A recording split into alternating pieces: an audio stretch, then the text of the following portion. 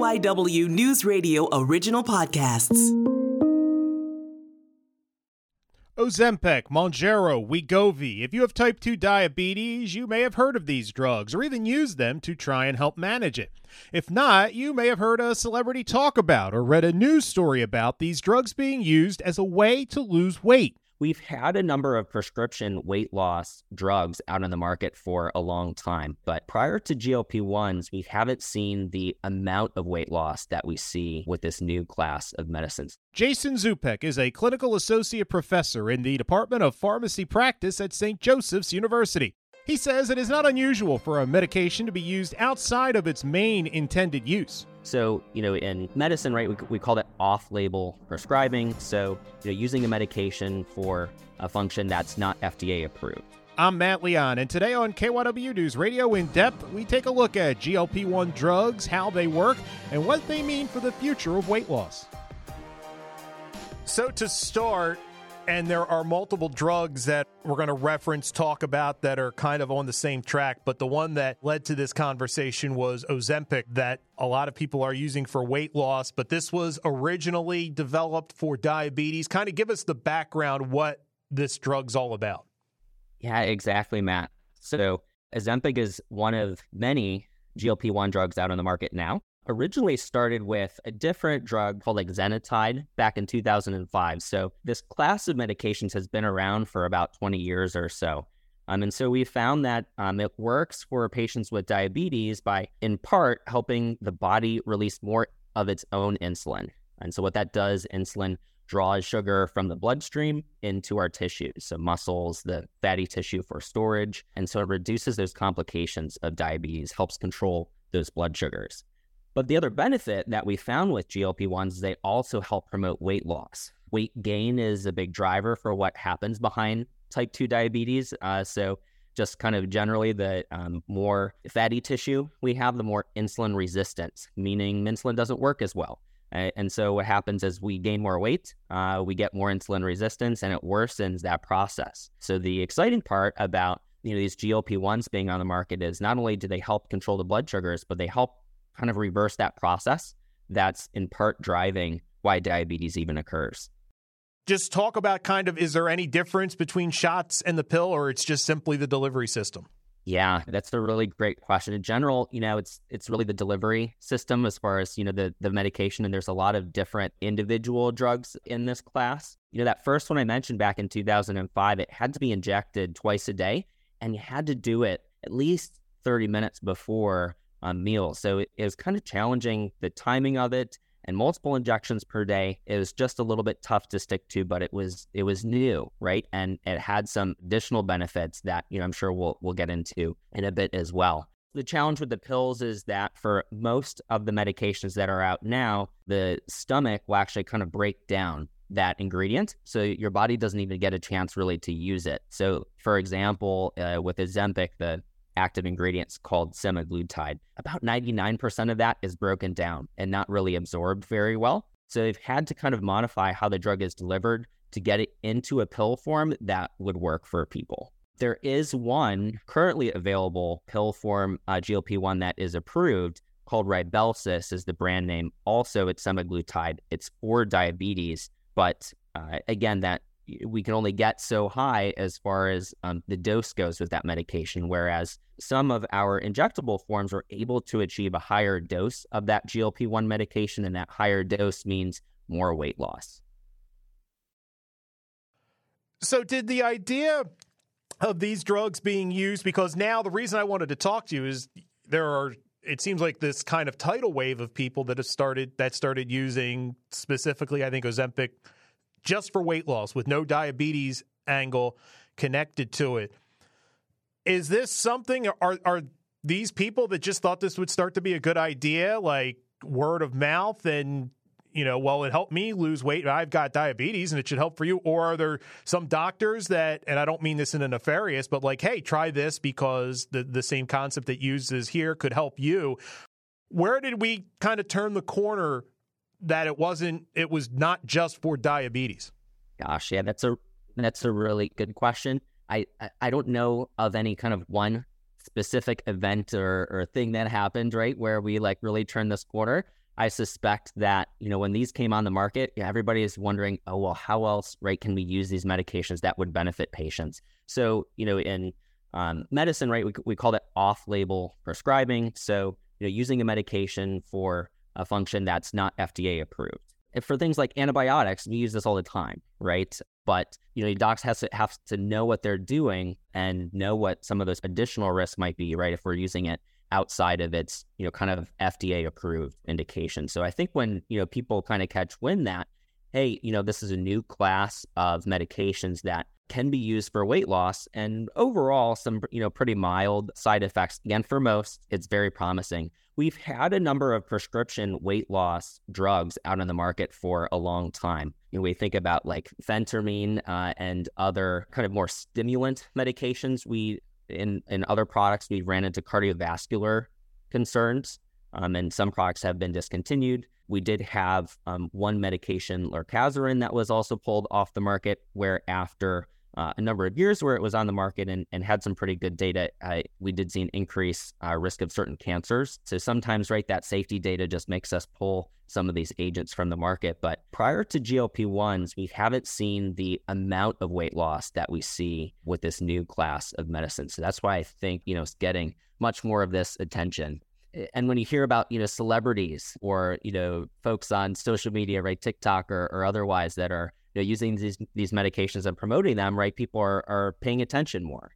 I've seen it in the news, Charles Barkley talking about, using Mounjaro, and Elon Musk using Wegovy, and, other celebrities, Chelsea Handler, Amy Schumer, Jeremy Clarkson, using a number of these different products and talking about them. It's getting a lot of attention. So I think people are asking more, hey, is this something, right, that might be beneficial for me? Which, in itself probably isn't a bad thing.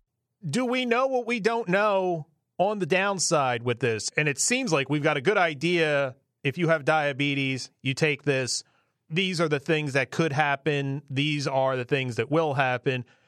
But when it comes to just taking this for weight loss, like I've heard things like suicidal thoughts, paralyzed stomach, like, this isn't just, you might be a little sleepy. Like, it seems like there could be some serious things out there. Yeah, excellent question. So, when I think about safety data, right, and new drugs that are on the market, this drug class has been around for a fair amount of time. I wouldn't say it's so new where I'm telling patients, hey, wait another year or two. I'm comfortable, I think, generally with, majority of things that I think we would expect, right, from this drug class. They all work pretty similarly, right? GLP-1 actually is a natural, chemical in our body. And the role for GLP-1 is, one, it stimulates insulin release when we have a meal, right? So when we eat something, our stomach is going to churn it up and then release it into our small intestine, which then absorbs that meal, and that's becomes blood sugar and energy and nutrients and all those things. So GLP-1 kind of helps signal for our body that, hey, we need some more insulin. It also helps us signal that we're full. The way these medications work is by kind of activating that process in our body, but not being broken down so fast as, our own internal GLP-1 does.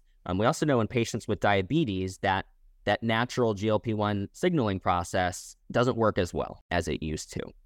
So when we think about, some of the safety concerns, these drugs having been around for a few decades, I'm pretty comfortable overall with, some of the adverse effects. The common things that we see, nausea, about a third to maybe half of patients are going to have some nausea, but that also makes sense for how we know how the drug works, right? If I have a cheeseburger and I'm working on my fries and it's sitting in my stomach much longer than it usually would, I'm going to feel more full. I'm going to feel more nauseous. And if my brain's telling me, hey, I don't really need more food, right? Nausea makes a bit of sense. And fortunately, for most patients, that side effect will reduce or go away entirely after about 2 weeks on a set dose. So for all of these GLP-1s, we go through a period of getting our body used to this medication. We don't just jump up to that max dose right away. We'll start with a low dose, and sometimes that low dose is even lower than the effect needed to really produce any weight loss or blood sugar benefit. It's just so we can tolerate it. And then after a few weeks, depending on which version of GLP-1s we're on, we'll increase that dose via a number of steps. Some of these medications have many steps to titrate up, and some of them we just titrate up a few steps to get to that max dose. So each time that we either start the medication or we step up in that medication, right, there might be a little bit of an adjustment period, but for most patients, that nausea actually does go away after about 2 weeks. For me, that's really good anticipatory guidance to give people because I don't want them to give up on this medication 3 days after taking it. We do see some other, GI side effects or adverse effects, as we call them. Vomiting, which is less common, kind of a more severe, right, nausea. Can see a little bit of constipation or diarrhea. Much more rarely in, say, 3% or less, we'll see gallstones or possibly pancreatitis, which is an inflammation of the pancreas. A number of drugs kind of get tagged with potentially causing pancreatitis. It's kind of tough to tell, is it drug-related or is it not? Is it the other medical conditions, that sort of thing? But it is something that, we are warning providers and patients about, so something we look out for. Again, those are pretty rare. Most patients we're looking at the nausea issue. You did mention, right, a patient who, is talking about a paralyzed stomach, and it's an interesting case, I think. Again, I didn't treat that patient. I don't know their situation specifically, but one of the warnings, with these medications are patients that have slow stomach emptying to begin with, that we call gastroparesis, can be common in patients with diabetes who, especially if their diabetes was uncontrolled for a long period of time, because uncontrolled diabetes can cause some nerve damage and our nerves kind of manage that stomach emptying rate. So if that patient already had some gastroparesis at baseline, of course, I would expect that the GLP-1 may worsen that. Patients with mild gastroparesis, probably not going to have any issues with it. If it's more moderate to severe, that doc probably is going to have that conversation with that patient before they start. But of course, right, there's always the possibility that, you have some condition that's not yet diagnosed, right?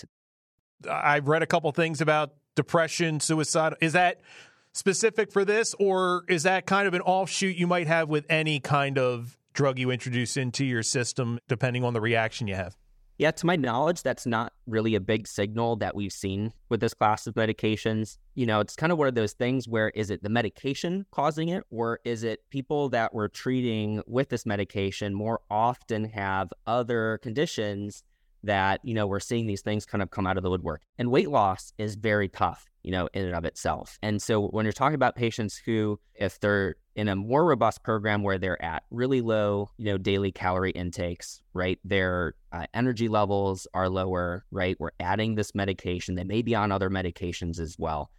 Certainly could see how some patients are going to struggle with that. Personally, I don't know yet whether or not it's the GLP-1s that are really triggering this, or they're just kind of one piece of a very large puzzle.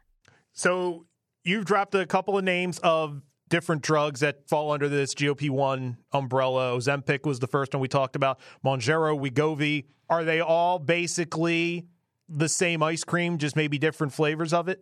I love that analogy, right? So we've got about 6 different injectable medications that are FDA approved right now, and 2 of them are just kind of higher dose versions of the same active ingredient. We've got one oral option right now, and with, several others in development. And then, 3 that just over time have been discontinued, just kind of fell out of favor.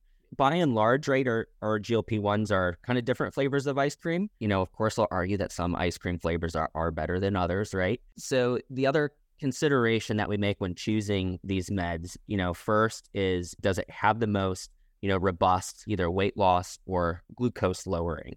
The other thing we consider is how you have to take that. So some of these injectables nowadays anyways are either once a day, every day, or once a week. And some of them, you have to kind of put the needle on yourself, and you can actually adjust your dose based on your doctor's orders. Or some of them are auto injectors, where essentially you just take the cap off, the dose is already set, and you pretty much just kind of stick it to your stomach, and the device takes care of the injection on its own, and then you throw it away and you're done with it. So, I think we're looking at, kind of what's the best product for that patient, and some of that is going to be a matter of, convenience and how easily can you do those injections. We need to take a break. We will have more with Jason Zupek right after this. This is KYW News Radio In Depth. And we are back on KYW News Radio In Depth, continuing our conversation with Jason Zupek, Clinical Associate Professor in St. Joseph's University's Department of Pharmacy Practice. When we're looking at these strictly through the weight loss window, Give us some context. Do we have good data on how much people lose? And once again, when they're not if they're dealing with diabetes or anything, but just as this has started to just look at it from losing weight, like how much are we talking here?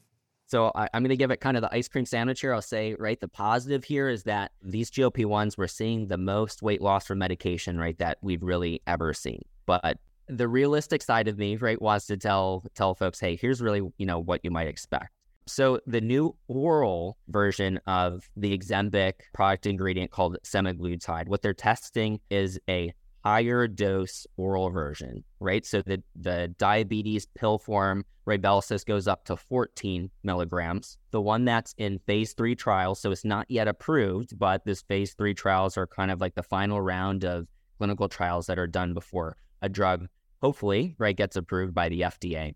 There was a study that was just published in June called Oasis 1, and that study examined semaglutide 25 or 50 milligrams for patients who were overweight or obese and did not have type 2 diabetes. They did a separate study for folks with diabetes. These patients were around 50 years old. 3/4 of them were female. 3/4 of them were white, 11% Asian, 6% Black, 9% other, most of them non-Hispanic.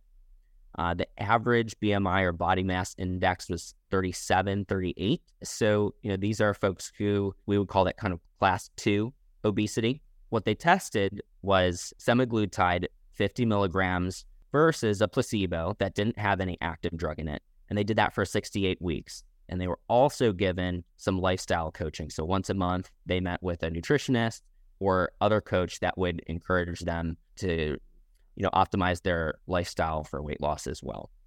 And so what did they find? On average, that whole semaglutide group lost 15% body weight, and the placebo group lost a little over 2% body weight. So again, that's average. And that actually is pretty good for weight loss on medications. But again, it's only 15%, right? So if you are categorized in the class 2 obesity group, 15% doesn't get you to, a quote, normal classification. But it is a significant amount of weight. 15% weight loss, you might be able to come off or reduce a blood pressure medicine. If you're on insulin, you're probably reducing your insulin dose a little bit if your blood sugars are currently good. So it is meaningful for those parameters. 5% weight loss is kind of the minimum standard. That's kind of what FDA, requires. If at about 3 months you didn't get 5% weight loss, it's probably not meaningful enough. You switch to the medication or do something different. 85% of patients who received that semaglutide 50 milligrams were able to achieve the minimum. But also, placebo group, about 1/4 of patients were able to do that. So lifestyle is important here, right? It's not just taking the pill or doing the injection alone. The lifestyle has to come with it if you want to achieve the results that we saw in studies. But as we kind of go up to, achieving at least 10%, 15%, or 20% weight loss, right? 1/3 of patients were able to achieve 20% weight loss or more. And we've not seen that with non-GLP-1 medications. So that's what's so exciting about this. You have some patients that are really big responders to this medication class. But again, right, that means that 3/4 of patients didn't achieve. Is it not crazy to think that 10, 20 years, if we continue down this track and everything, the research and continues to grow, that we could get to a point where we can control weight for the most part with some sort of medication, like almost across the board, or is that too bold to think? Looking at my crystal ball here, and my crystal ball's pretty fuzzy the farther we get out. Maybe it's not crazy, right? If we would have been talking about, what's going on right now 20 years ago, right? I'd be shocked. I'm hopeful that, this is going to continue innovation in this area. The amount of focus on medication therapies in the metabolic space, right? Not just weight loss, but also cholesterol, all of these other factors, hopefully is going to drive some innovation, and we might be able to kind of figure this out, right? And look for more and more robust interventions. Still, our most robust intervention is metabolic surgery, or some will call bariatric surgery. It's still kind of the gold standard. And the main challenge really is not just getting the weight off, but keeping the weight off. So what I'm hoping to see with these GLP-1s is we get longer term studies, and longer term being more like 3 years, 7 years, 12 years, is that we see the weight stays off. Yeah, it's very possible right now that these medicines that started just as injectables, we now have some oral options, and there are other new entities that are in the pipeline that are being worked on. Some new drugs. Hopefully, we are going to see, more robust medications in this area. Could we have kind of an explosion of ripple effects from people eating worse because they think, well, I don't have to worry about the weight so much now, and kind of the unintended consequences is we see things like blood pressure and diabetes kind of go off the charts because people aren't paying attention to things because they think, well, I can keep the weight off just by taking this pill. Is that maybe not now, but in the big picture, could that be a concern with all this? You bring up a great point. I think it's something that, we still have to be mindful of, right? When you think about weight loss, total caloric intake rate really is the end game, right? It's calories in and calories out. But when we think about just overall nutrition and health, we think about blood pressure, right? We think about preventing heart disease, right? There are certain diets, right, where we're getting, certain nutrients and more of them that, a quote, healthier diet, whatever that might, be for somebody, is something that can't be ignored.